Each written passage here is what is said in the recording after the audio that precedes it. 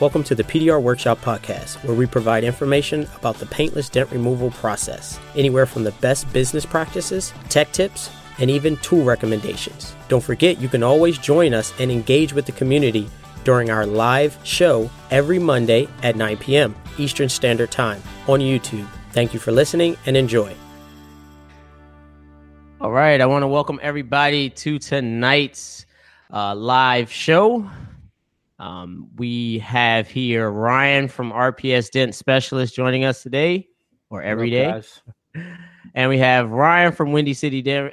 Dave from Windy City Dent Repair. What's up, guys? And Chris from Dentless Touch. Today we're going to talk about the ups and downs, hopefully more ups than downs, of becoming a PDR technician. I think there's some misconception on how easy it is to learn this trade. And I guess we're just going to talk about our experiences, talk about what people have, talked to us about, that brought to our attention. Because I think most of us have been, 10 years in, so we kind of can't remember the first day or the first week. But we have, each one of us has trained a guy, I believe. And so we kind of brought back some of those memories. So we would love to discuss it with you guys. So we got tools first there, Chris. We got some good tools. For sure. Go for it. You want me to go first? Yeah, go first today. We're switching it up, guys. Oh, man. All right, so I normally don't call tools money makers, but this tool has saved me so much time, which in turn will save you, will expedite that repair, which would obviously give you more money for the time. So this is a Stanliner Pirate hook, and I am completely unprepared, so I don't know the price of this tool. I believe it's probably around. Ryan, did you buy one? Do you know? I did not buy one, but I believe it was like in between 150 and 200, so it was in that range. I don't know what it is online. Okay, so I want to show you guys. It's not over $200. I know that. Okay, and what makes this tool unique is that curvature right in the end, and then obviously it's the Pirate hook unique design. But if you guys remember the Subaru I did fender, this is the tool that stood out. I worked on another fender, really, really sharp dent. I showed the guys a picture of that. It'll probably be on my Instagram tomorrow. But I repaired that with no tape. So the Stanliner tools are, I don't know. I've never taped up a Stanliner tool. It just pushes so cleanly without tape. It's completely unreal because we're used to just a pick tool and having to tape that up, but with the Stanliner and their angles, you just do not really need tape as much as you normally would. So check it out, guys. If you don't have the Pirate hook, it is a unique tool. You won't use it for all circumstances, but when it comes to these creases, you can get the right angle with this tool. It will save you a ton of time. So, what length do those come in? Multiple lengths, Chris? They do, and they also come in another bend too. So this kind of whole tool will have another angle. But this is the 27-inch. I believe they have a longer one. I don't think they make a shorter one, and they have a version 2. So this end is a little different on the version 2. It's a little sharper at that end, and that was the difference. So it's got a blue and gray handle. That's how you can tell that it was that they made the adjustment. Okay. But right on that little curved end that's kind of soft, it's a little sharper there. Okay. Yeah. So yeah, on their website it looks like there's a 21-inch and then a 27-inch. Okay. So they make a smaller version. Or a 27-inch standard or a 40-inch. That's what they're showing here. Okay. Yeah, there's a lot of times where I probably would opt for the 40 because of the fenders. So I don't know. I would probably have to get both. Now, limited quantities on those right now. They're always sold out. So I mean, it's a hot tool right now. But it's like the supreme of tools right now. It is. It's the Ferrari. Limited quantities, only a couple drops here and there throughout the year. And so with Stanliner tools, it just has multiple contact points that you can push from. So you can push on the very edge right here. You can push on the back edge, and you can obviously use the curvature part, which is right here, to kind of roll creases and dents out. So, I mean, it's just you have to get one of these. I think that's what opens the door to more Stanliner tools once you start working with this tool. So that's my tool, guys. It's a good tool, Chris. Good tool. Yep. I'll go next. I've been on this knockdown kick, I think, for the last couple episodes here. For some reason, I've been like just knockdown is I don't know. But I've been using these Dead on Dent Tools match grade tips, and this is their sharp one right now. And I mean, I'm really, really liking this. I use the VIP, as you guys know. It's always in my pocket. That's metal on metal. So sometimes you can't use a metal knockdown on some of these finishes or for, certain repairs. And so I brought this out from last year, MTE. I bought his whole kit. And this goes for, I think, $35 on his website. And I've been really, really enjoying it. It's super, super sharp. It's $25, sorry. $25. I'm super, super sharp, super fine point. I've been knocking on it for, I don't know, probably about a couple months now, and the mushrooming is very, very minimal. You get some of these knockdowns or these plastic knockdowns and use them on a couple dents, and they just start to mushroom, and they get a fatter and fatter head, so you're not as precise with your knockdown. So I've been using these Dead on Dent Tools match grade tips, and they've been working really, really well. They have a do they slip on the panel much, or is it? I've never used them. So I don't feel that they do. When I'm using this one, I'm usually precisely hitting a certain spot. But it does come with the O-ring as well that you always talk about. So it has that set O-ring on there, which helps a lot with, coming loose. Some of these tips. Does it mark the paint at all? I have not had any issues with this marking the paint. So when I've switched to this, and then this is what was on it before as well. So these are the two that I was using the other day. And I forgot that I had bought his whole kit. I found it in like a little plastic box from MT from last year. So Dave's hibernating some tools. So yes, from last year for MTE that I still haven't used because I have my kit and I know what works. But I needed something the other day. I forgot if I couldn't find my regular plastic knockdown that I had, or I needed a plastic tip, and the ones that I all had were mushroomed out. And I'm like, I know I have something in the truck here. And I had this match grade tip. So I put that on there, and I really, really like it. Dead on Dent Tools. Matt's asking, have you tried to push with them yet? I have not tried to push. And I couldn't forget because I thought there was a combo kit that I had bought at MTE, and it was pushing and knocking down. But I can foresee you easily pushing with this as well. So it's just that strong. It's very, very strong. Nice. So Dead on Dent Tools, I would check them out. They're for $25 for a tip kind of seems pricey, but I have no complaints about this whatsoever. Nice tip. Dead on Dent Tools, guys. What you got, Ryan? So I've got my new Mobile Tech shade. Okay. So it comes. He's got a couple different suction cup options, and this really interests me. This is the new 4.5-inch Sea Sucker suction cup.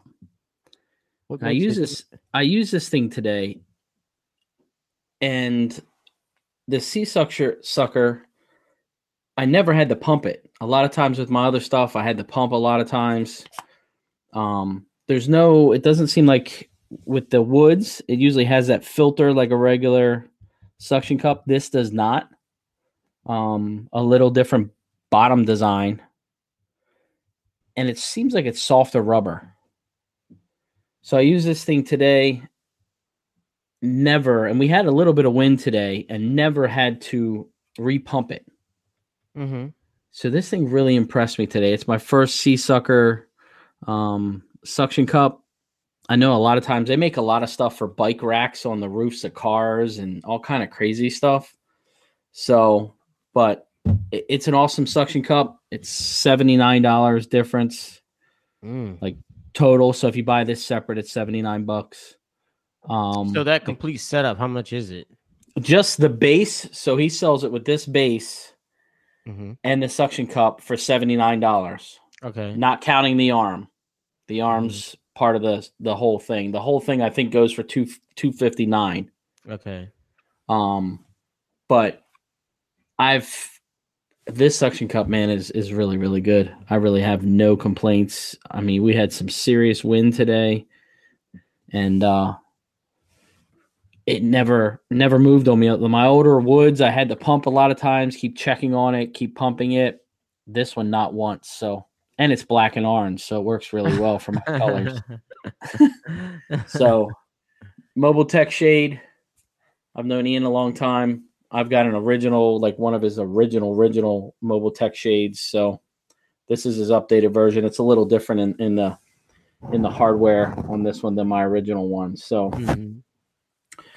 But yeah, that's it. That's all I got for you. Yeah, and I have no complaints about Mobile Tech Shade either. I've had a couple. I think it was when they first came out.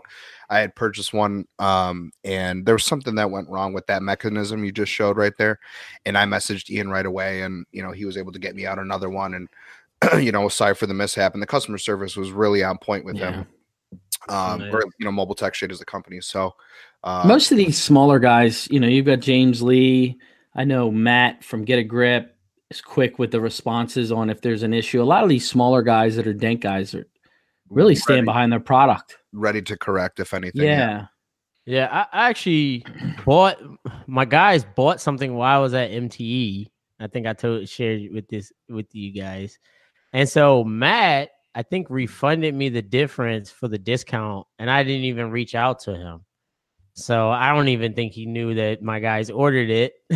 So I thought that was pretty good because he was running a promotion at MTE or just collectively on his website and stuff. And and one of your techs ordered while you were at MTE. Yeah, so they ordered while I was at MTE. I literally passed his booth and I was like, who has my card? Did I drop it? And so I look and I'm like, oh, these guys. So, but luckily enough, Matt caught it, and I just looked today, and was like, "Oh, Get a Grip refunded you. I think it was like $44." That's noble of them. Yeah, man. Yeah. So, and Matt's an active listener. Matt. He's actually on here right now, giving you the thumbs up. So, oh yeah, I'm seeing. Yeah. So if anyone's any Get a Grip questions, give him a shout right now. For sure. Like I've said before, get that XL strong arm. That thing is the best. Yep. Absolute best. I concur. Yeah. It needs to get like a little table, so I can put like my little glue gun. Yeah, man. I'm waiting for the table. That's gonna be where it's at. Mount a little low, but it's not on the ground. That'd be pretty good. Very good. So. But anyway, let's get to the topic. I'm pretty sure everybody's wondering our thoughts, and hopefully the chat can just keep going and you can share your thoughts. So we're going to break it down in sections. I think Dave, you were trying to ask Ryan some questions because he's just fresh with training, I think, today, right, Ryan? So it seems like every day. So you had some stories here that you could share. But we're going to break it down into, emotional effects of training, the technical difficulties, determination, confidence, integrity, attitude.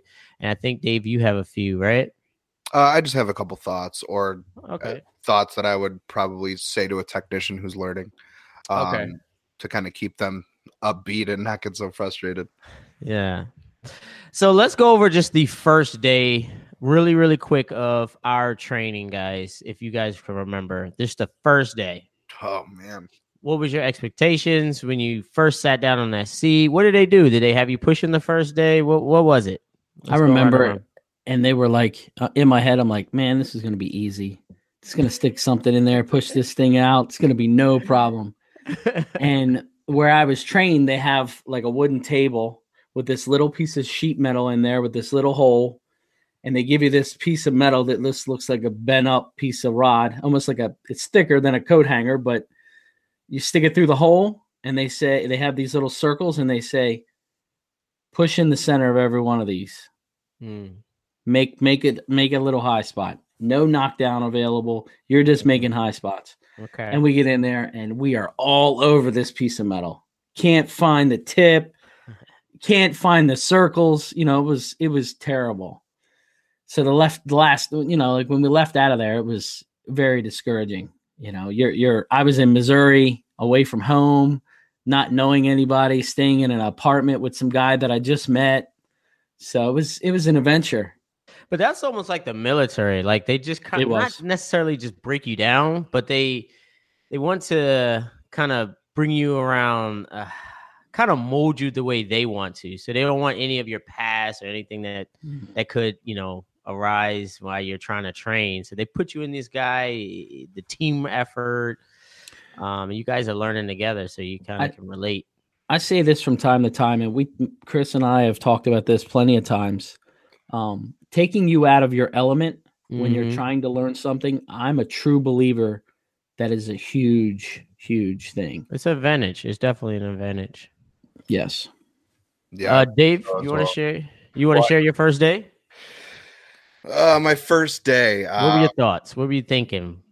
So, I mean, as I told you guys before, my first, even just being around PDR, I was working at a body shop as a porter, and I was always cleaning up glue tabs, and seeing them push with the metal sticks and, you know, and just metal rods, and I don't know what they're doing. And then a couple of the other body guys, like typical body men, you know, like, oh, you know, we want to learn that too. So they bought a couple tools and they're all practicing. And so that was just me watching other people try to learn this and seeing how difficult it was. And then I had I think applied or I had hired some company to, you know, train me for 2 weeks. And it was an experience to say the least. So it was in this warehouse and it was during hail season. So the typical training center that they had was kind of broken down because everyone was away for hail. There was one guy who didn't. So they set me up on a hood stand with a hail light and gave me a PDR finesse rod, the circus rod, a very sharp tip. And it was the checkered box and putting high spots in the checkered box. That was the first kind of just day of finding the tip, reading the light, you know. So what were you thinking before you put your hands on that tool? I mean, you seem like you had experience. You've seen PDR perform before. You probably saw how easy you think it is. So how were you thinking?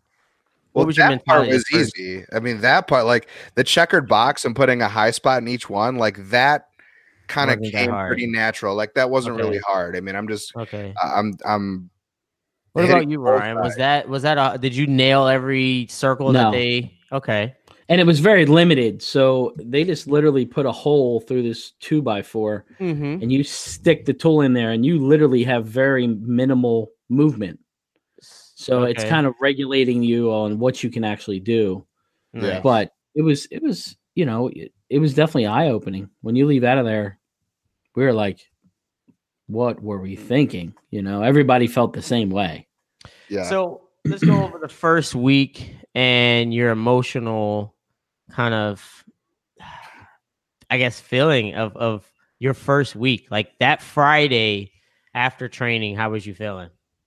I need something good to drink is what I was feeling. I was wore out and I was very unsure of myself. Yes.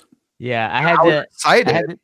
You know, and I was, you know, ready to take on the next week, but like I could see how challenging it was going to be. Did you have a new respect for the skill, the craft?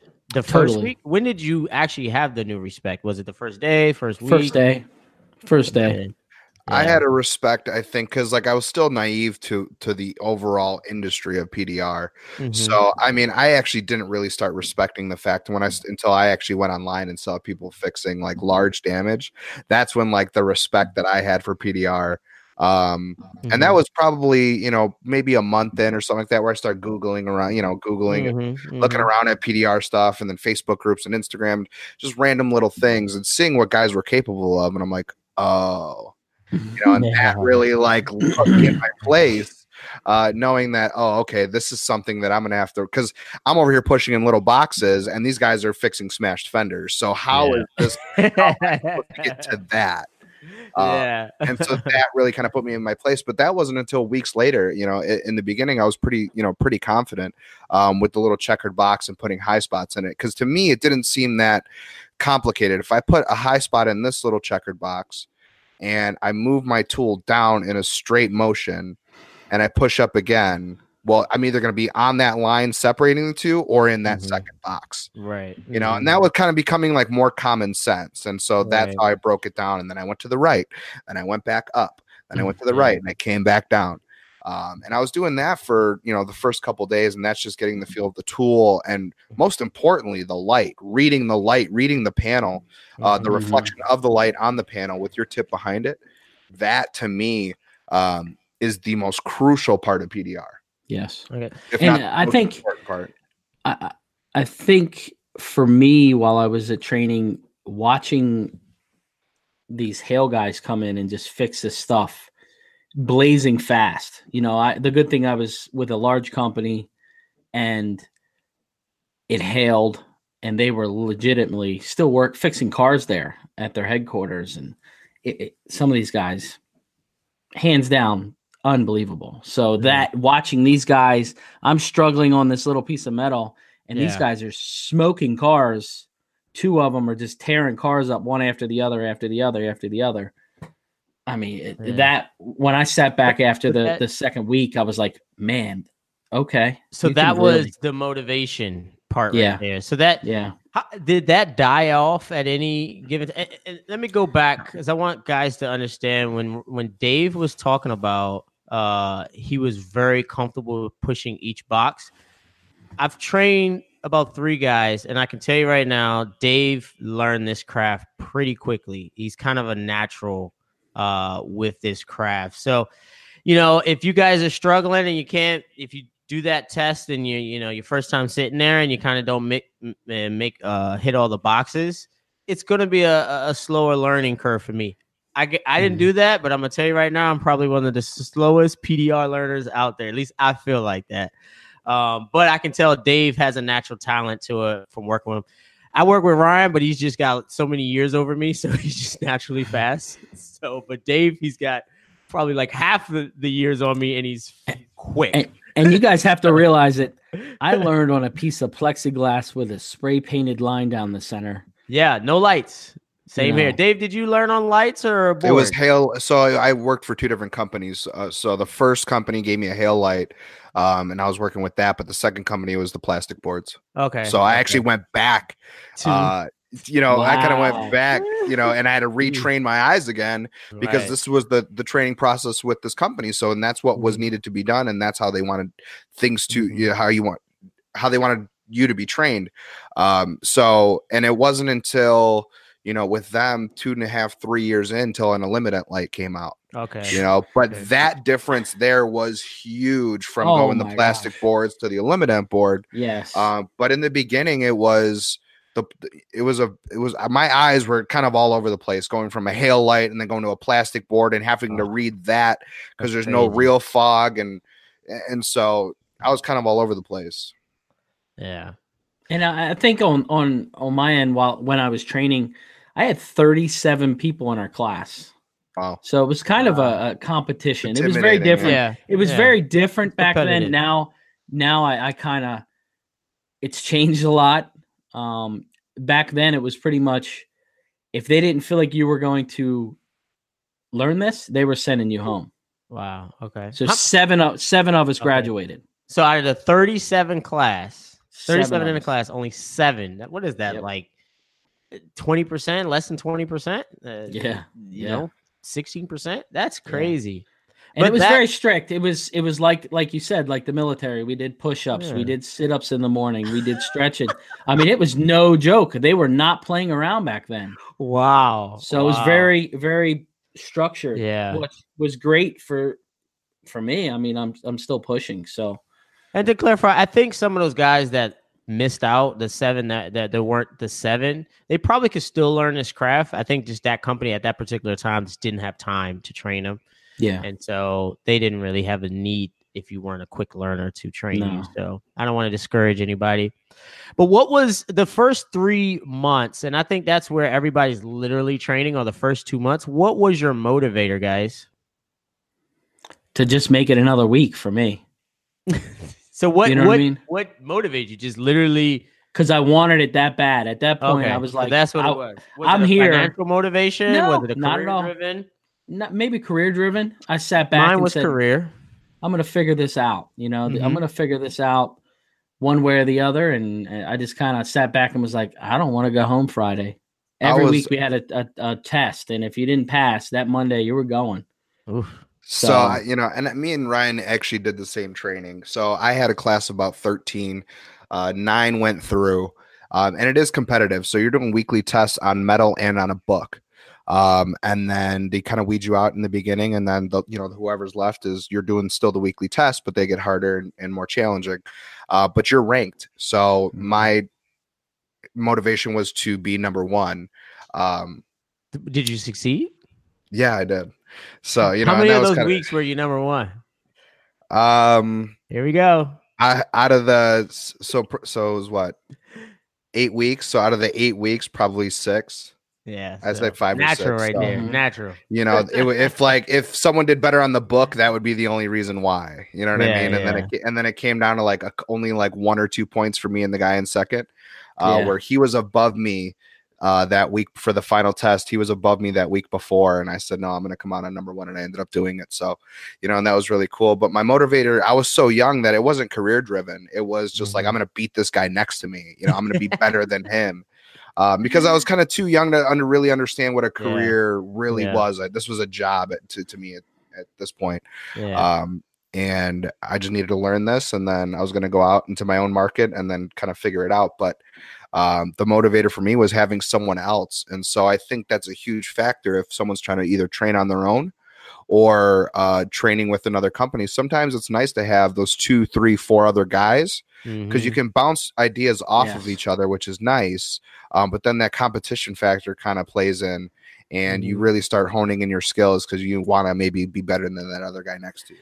And I think it equals out the struggles. You know, when you're training by yourself and you're really struggling trying to learn this, and you're like, I'm not sure if I'm going to be able to learn this, and you have another guy right there next to you that has the same struggles, it's not so bad. You don't beat on yourself as bad when you're like, okay, this guy's struggling just as much as I am. So I think it's definitely helpful when you have more than one.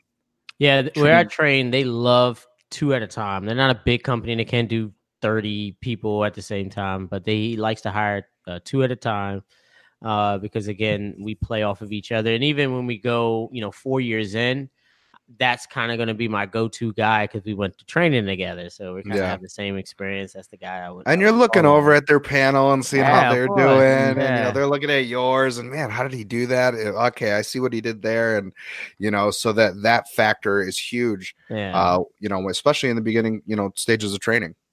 And so for my motivation, when I first got hired, it was career, and I was 22, and I realized I need to spend my time focusing on a career, probably 21 actually. And I was either that or going to be somewhere in Walmart management, just whatever, because I didn't go to college, whatever. I think I was doing security, so I was making pretty decent money. But anyway, it was a career choice. I needed to do this because I knew that there were guys out there making money, not crazy money, but they were able to support themselves with their own place and stuff like that. So that's what intrigued me to this craft. And plus I get to work on cars. So that was a plus, honestly, because that's all I wanted to do was work on cars. So, but as far as the ups, what are some of the accomplishments that you've received while training that you can say, that pushed me, further, that kind of sealed the deal for me, or at least in some way that I'm on the right path, or I'm getting the right training, or I'm actually learning this stuff?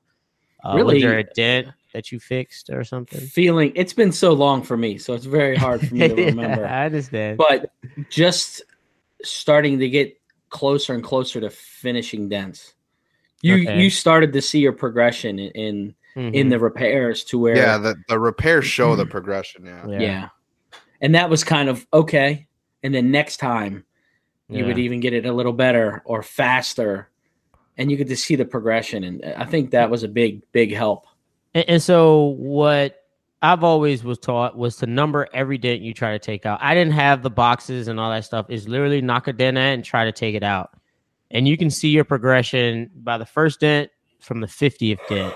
And you can actually say, okay, I'm actually getting better at this. It's not looking all chewy. So, and then the 50th dent to the 100th dent and to the 150 dent. So if any of you guys are training at home or just going through some tutorials, whether you're just going off of me or dent time or anything like that, definitely number each dent that you attempt, because you will look back at that hood. Sometimes I switch hood and go look back just to get some motivation to make, have me push forward. So now I've got a good question for you, Chris. What's up? So if you have a tech that is training and trying to learn, practice at home, yes, should they I already know the answer. Should they try to use an aluminum hood? No, of course. Instead of a steel hood. Yes. No, I mean, well, no, you're not supposed to use aluminum hood, and preferably a darker hood. The answer that I got was, I want to work on the hard stuff, so when I get to the easier stuff, it's not so hard. I want to challenge my stuff right off the beginning. And I explained to him, you're already challenging yourself because you're trying to figure this out. So let's pick one hurdle at a time. Yeah. So. And see, the aluminum's not forgiving. We all know aluminum starts to split. It starts to doing all kind of wacky things depending on which aluminum you have. So definitely steel is a little more consistent. You can kind of manipulate, train. Yeah. And it's forgiving. So, but definitely dark color. So if you guys are looking at training, do not go out and buy a white hood, or if you get a white hood, you will struggle. And then put it in the sun. Do not do that. Now with these new HD lights that Ryan calls them, high definition lights. It is, man. It is. Put that hood in your garage or your kitchen or something, and go to town with the limited light or whatever you prefer. And go ahead. No, and if you guys are learning this too or trying to get into it, you can go to a local body shop and there are plenty of scrap hoods. And if the one that you go to doesn't have one, the next 5, I'm sure will. Yeah. And so a couple of the hoods that I've gotten have, damage in the corner of the hood. But sometimes you can ask them, hey, are you going to be using this? I see it's in the back. It's scrap. Do you think I can go ahead and take this one? And a lot of times they'll go ahead and let you take some. So if you guys are, how do I get a hood? You don't just go out and buy one. You could probably go to a body shop and most likely pick one up from there. And that's going to be a way to at least start practicing. And like Chris said, a dark colored one is probably best. Yeah. Yeah. That would be so beneficial. You'll actually enjoy doing PDR with a dark color. I think a lot of people are, they think it's just the pushing aspect of it. And I think Ryan and Dave, before we jumped on, we were actually discussing that you're training your eyes for the most part. If you can see the tip of your tool, then you pretty much can get the dent out. I would think you're doing some muscle memory to make sure you don't push, too aggressively or not enough. But ideally, I think by using the hood and using the light and actually attempting these repairs, you're literally just training your eyes. So, anybody that's 6 months in and struggling, or a year in, it all comes down to your sight. And so if you can't see, if your light's moving around or your light is too far back, or too close, you need to adjust that multiple times in my repair.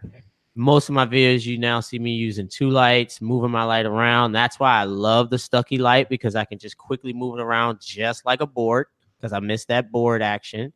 And so that's why I do enjoy the Stucky light. So it's all about that. Like Jonathan says, it's all about that light position, because that's it. That's the start of the dent. I mean, the other thing is, you guys are going to feel it. You're going to get headaches. You're going to feel the strain on your eyes. That's all natural. That's all. It's part of the game and you get past that point. I mean, there's plenty of times I've worked till 1 a.m. and drive an hour home, and you feel it in your eyes. And I've been doing it for that long. So when you get home from training and you're like, man, I got a headache, and it's all part of the process. Trust me. Yeah, and Push and Polish said too, the mini goals are a great tool. So mini goals for him was, going to be pushing a dent out without creating high spots, or knocking it down without having to push.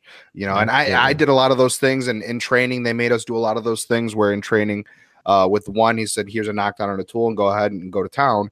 And then the second training that I had was there was no knockdown available. So you're pushing this as precisely as you can.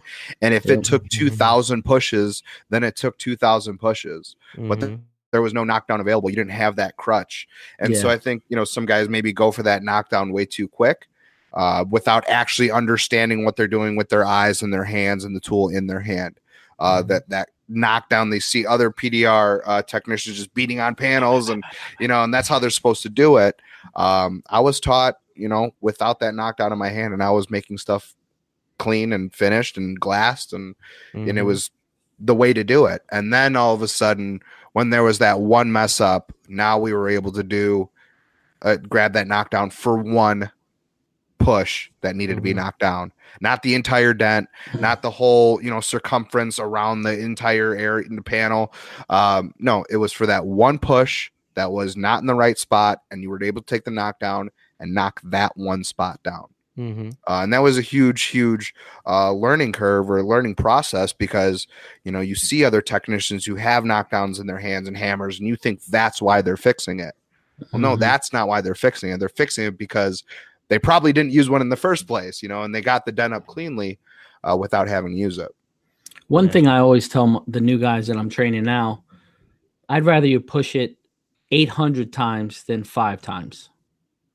It's so much cleaner when you're bringing metal up slow than just getting in there and cranking, trying to get it up fast.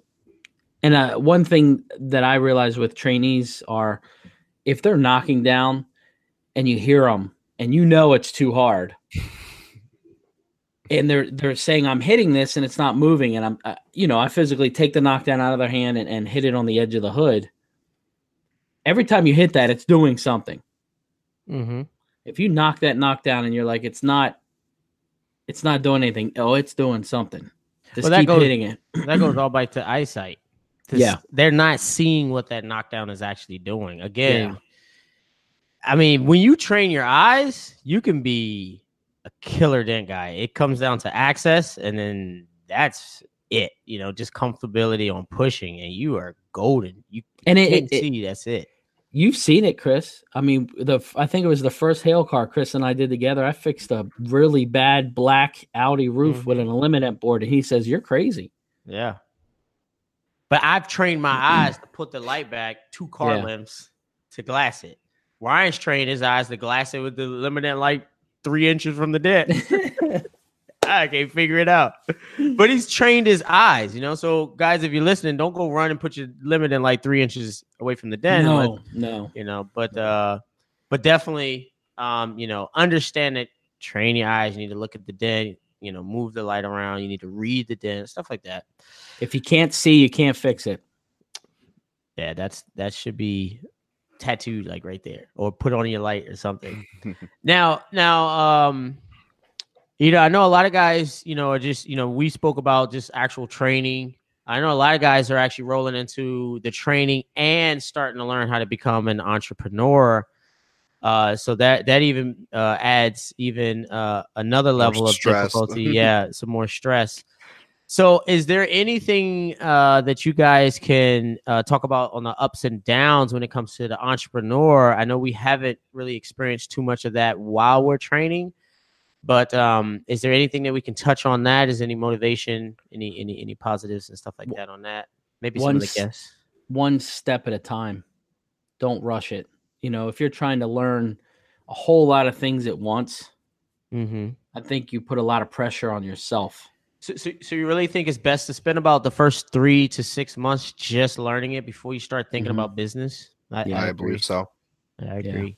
It's just so much of a task. Because if you've never run a business before or even started a business in your life, then that's its own animal within itself. So, I mean, PDR is not an easy skill to learn, an easy trade to learn. And then learning to run a business is just as difficult. And and so here you're trying to tackle two things at once. And, as just normal men, here we have a lot of things going on in our lives. So if you're trying to learn one thing and it's giving you, ups, you're having these ups and downs, that's going to kind of dribble into probably some other aspects or other areas into your business that you're trying to start as well. So totally. And baby steps. There's no reason to rush. And Big P said, it's hard to compete in your area as a 1-year tech. And yeah, definitely. I agree. So, take your time, learn your craft, show your work, and then, you may get a chance to build that business.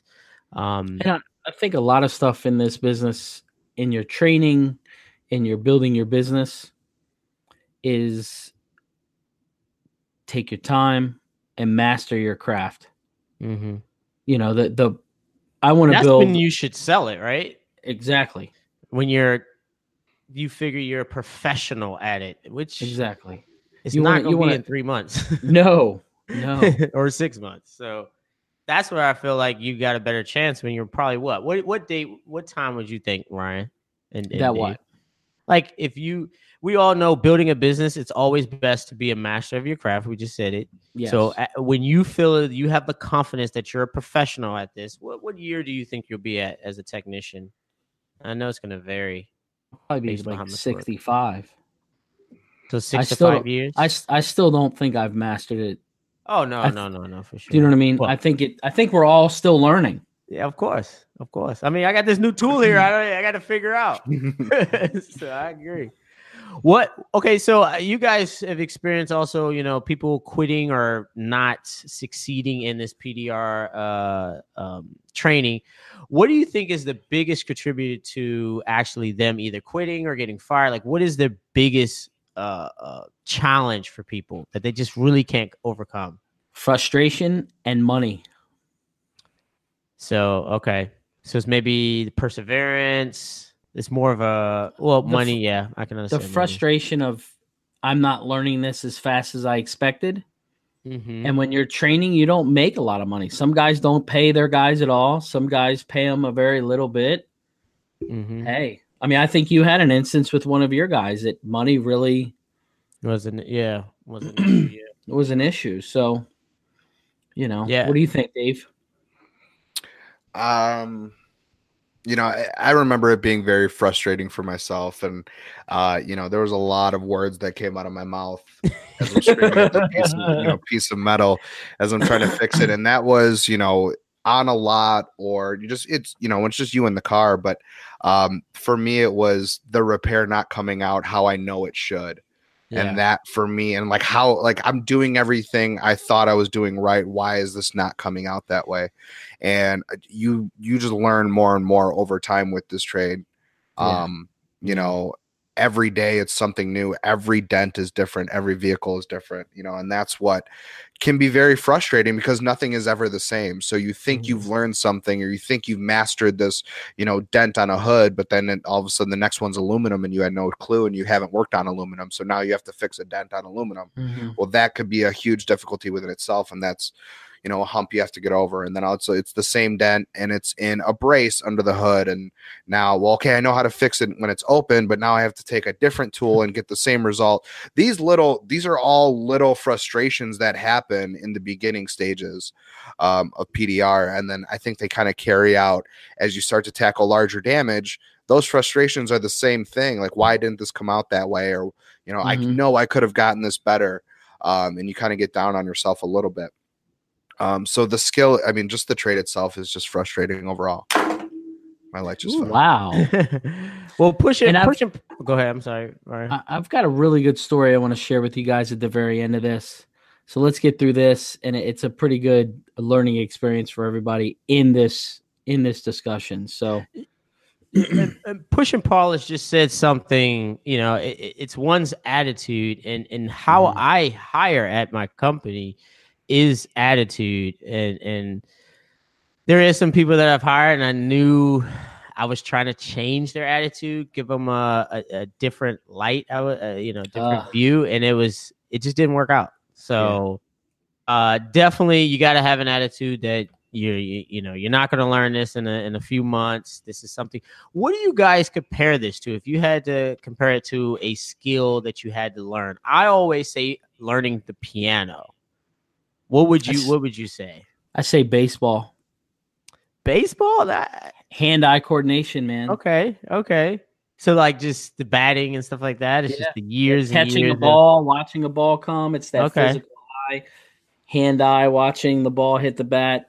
It's the same factor. Dave, would you? I'm gonna go with like carpentry or woodworking, something like that. I thought he was gonna say like swimming. No, like I would say like carpentry, working with your hands, and I couldn't build a table if I tried. That's the thing. Like I'm also not good with working with my hands in any other aspect of my life. So I can't build something with my two hands if I tried. If I try to watch a YouTube video, I'm still gonna mess it up.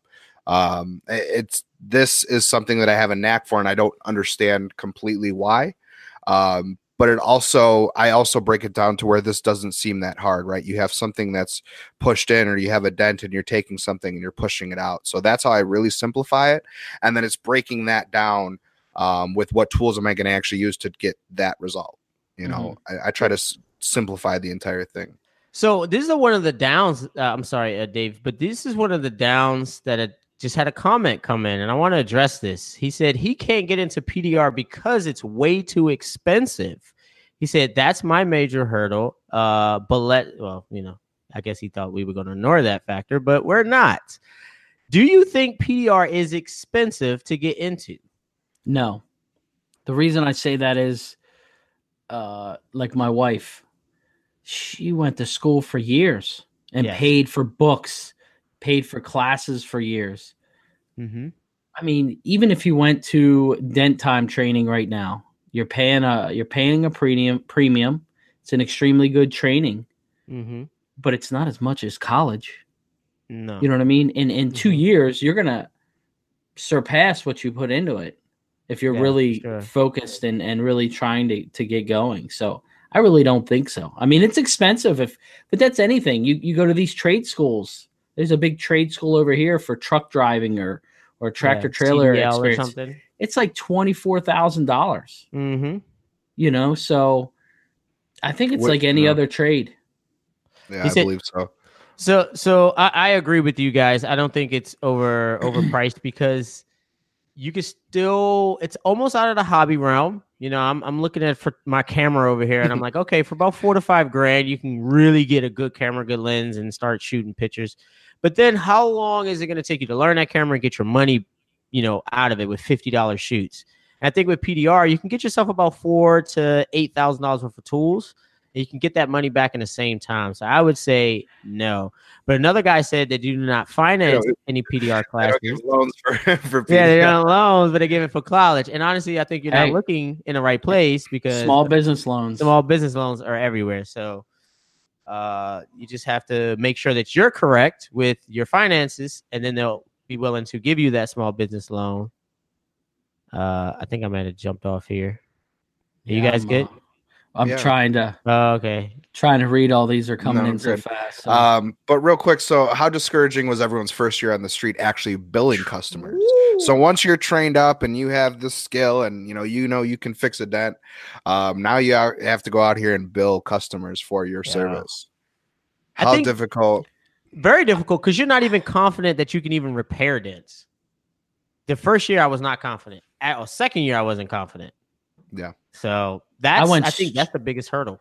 I went straight into a massive, terrible hailstorm my first year out. I stayed in a hotel my first year, and you didn't have to hustle door to door. No, it was crushes, grapefruit stuff. Yeah. It was terrible stuff, but it helped me progress. You know what I mean? It helped me get to the point to where I felt a little more comfortable fixing the dents. Yeah, I was confident in my skill, and that was enough to go ahead and give me that bravado to talk to a customer, because I was coming from this aspect of I know what I'm doing.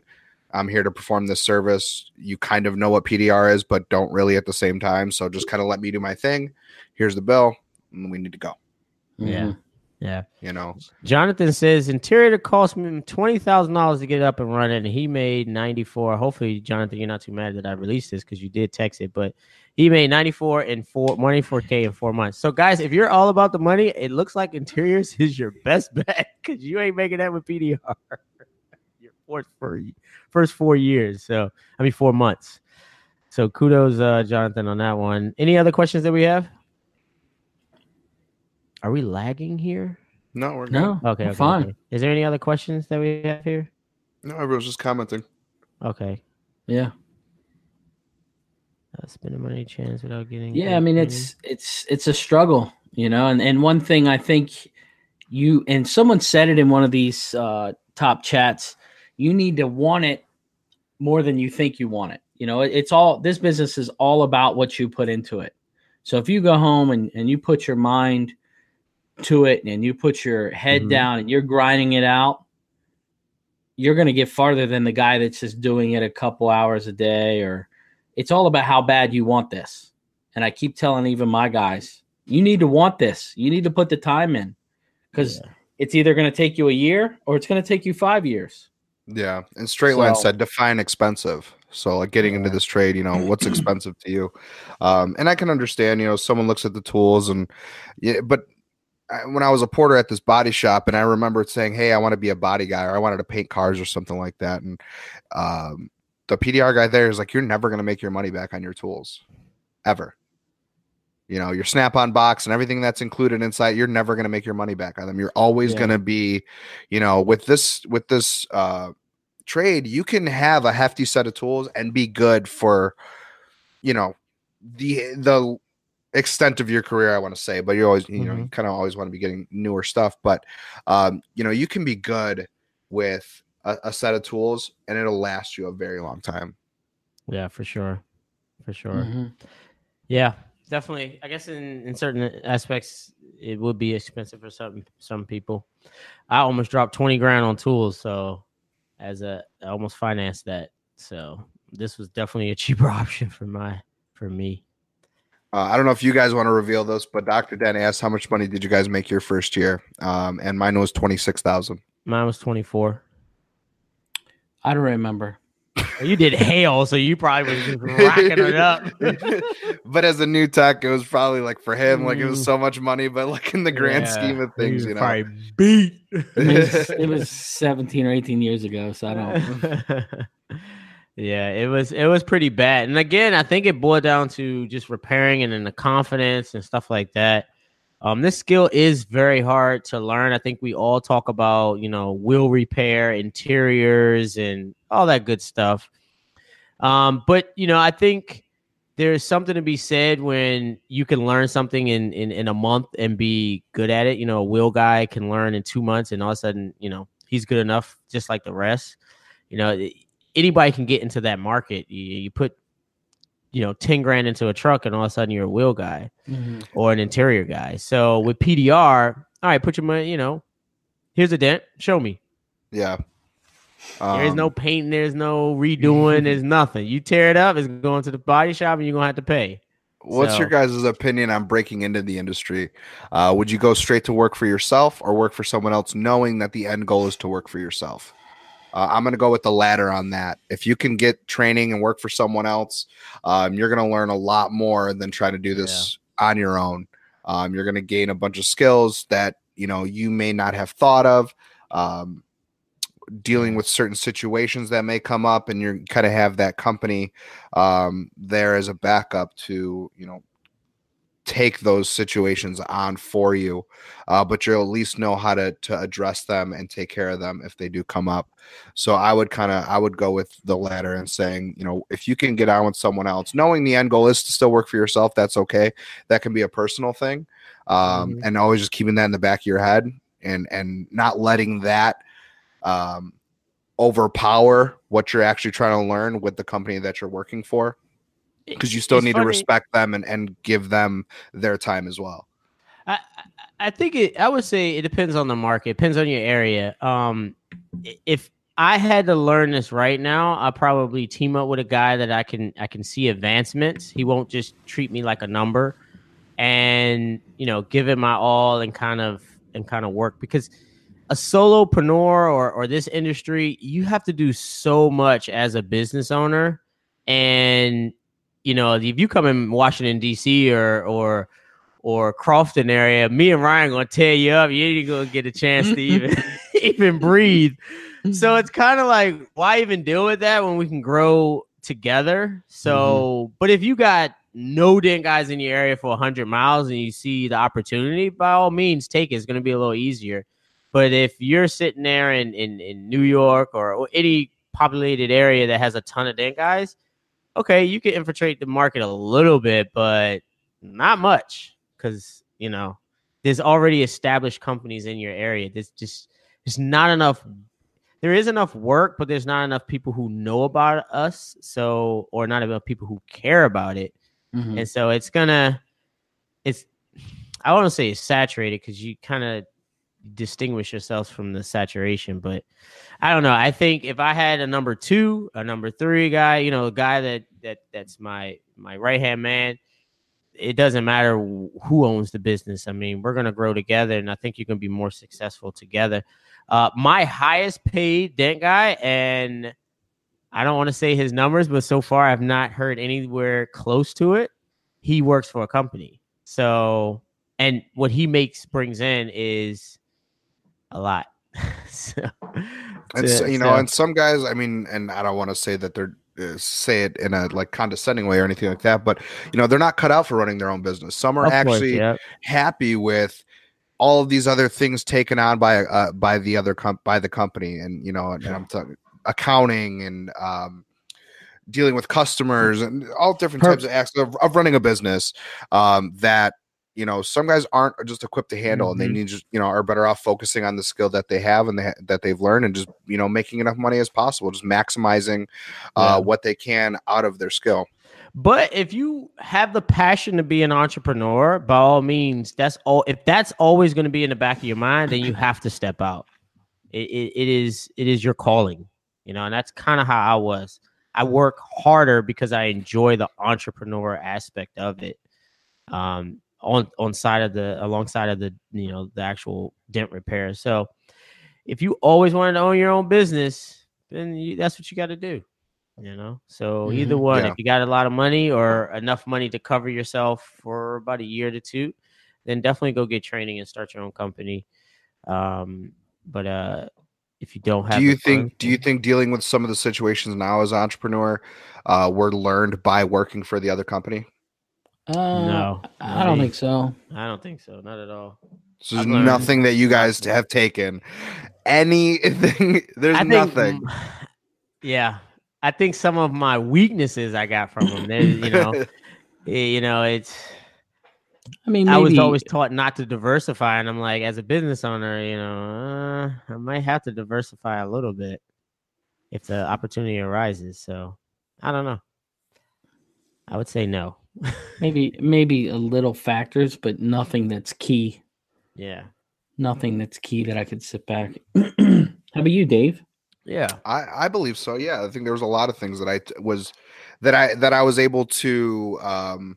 There were certain situations that either came up with, maybe a repair, a customer, a body shop. There were situations that I saw how they were handled, and then I know, as a business owner, how I was going to handle them, and I handle them completely differently. So I was able to have examples of ways not to do things,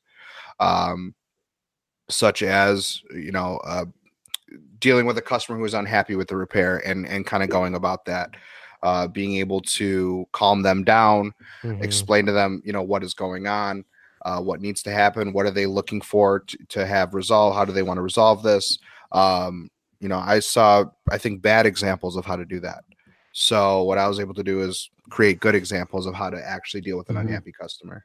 Nice. Well, I think that's just one point.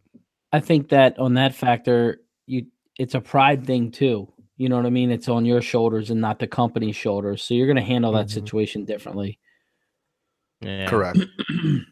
Yeah.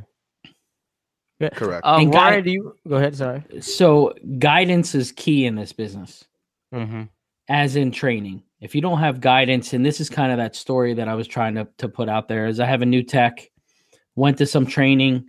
We actually met at one of our PDR workshops that we had at Chris's shop. And I didn't know he went to training. Yeah. He paid 1 week's training, and it really said he didn't even finish the week. It said it was the worst training ever. So this week we kind of turned on the training, and I wanted to see where he was. So he gets in there, and he's been practicing for a full year by himself in his garage, and every single aspect of what he was doing was wrong. Wow. So he has 1 full year of doing everything wrong. The only good thing is he's been staring at that light, kind of getting to figure out where, what a tip of a tool looks like, the drag feature of it. So you may sit back and you're practicing at home, but guidance is a huge factor in learning this industry. You can practice until you're blue in the face. You're still going to struggle. Mm-hmm. So guidance and those little bit of tips of trying to get a guy in the right direction mean more than that year. He spent a bunch of hours with me Saturday, and he sat back and said, this Saturday's better than any day that I had last year. So you can practice all day long. Doesn't mean you're doing it correctly. Yeah. So that's all. Yeah. Starting over. Well, that's good. That's good. Well, we are coming to a close, guys. Don't forget, we have a podcast. This is going to be on a podcast. I believe, Dave, you're putting it up on Thursday or Friday, right? I'm doing Thursdays, yeah. Thursdays. So this show will be up on Thursday at the PDR Workshop podcast, guys. And I want to thank everybody for supporting us. I think we're at almost 500 downloads on our podcast so far. So thank you for the support, guys. Any of you guys want to say anything? Nah, it's been great. The outreach from you guys. We're getting a lot of comments on all of our stuff. Excuse me. A lot of questions. Don't be scared to reach out. When we were coming up in this industry, we didn't have this support system. So and I think that's why we do it, man. It was so close knit, man. You couldn't even ask a question. So, just the outreach has been awesome. I appreciate it. I know these guys appreciate it. Yeah, for me, I like guys connecting in the chat, like asking where each others are from. If you can exchange information, that's was something that I wish I had. And that's actually kind of what happened with us three here. And that was a couple years ago. The communication has even grown from that, so guys being able to connect here, and we're giving them a place to go ahead and connect. That's what I take away from this, and I'm glad we can help you guys out. Definitely, guys. Sure. And go ahead and share this this live chat, whether it be on YouTube or our podcast, if you can. We'll get more and more texts into our chat and our Q&A and our Facebook group and all that good stuff. So, and if you guys have some topics or stuff you want to hear, it's easy to contact with us. Any one of us on our PDR Workshop Facebook page. I mean, anything you want to reach out, anything you want to hear, put it out there. Yeah, definitely, guys.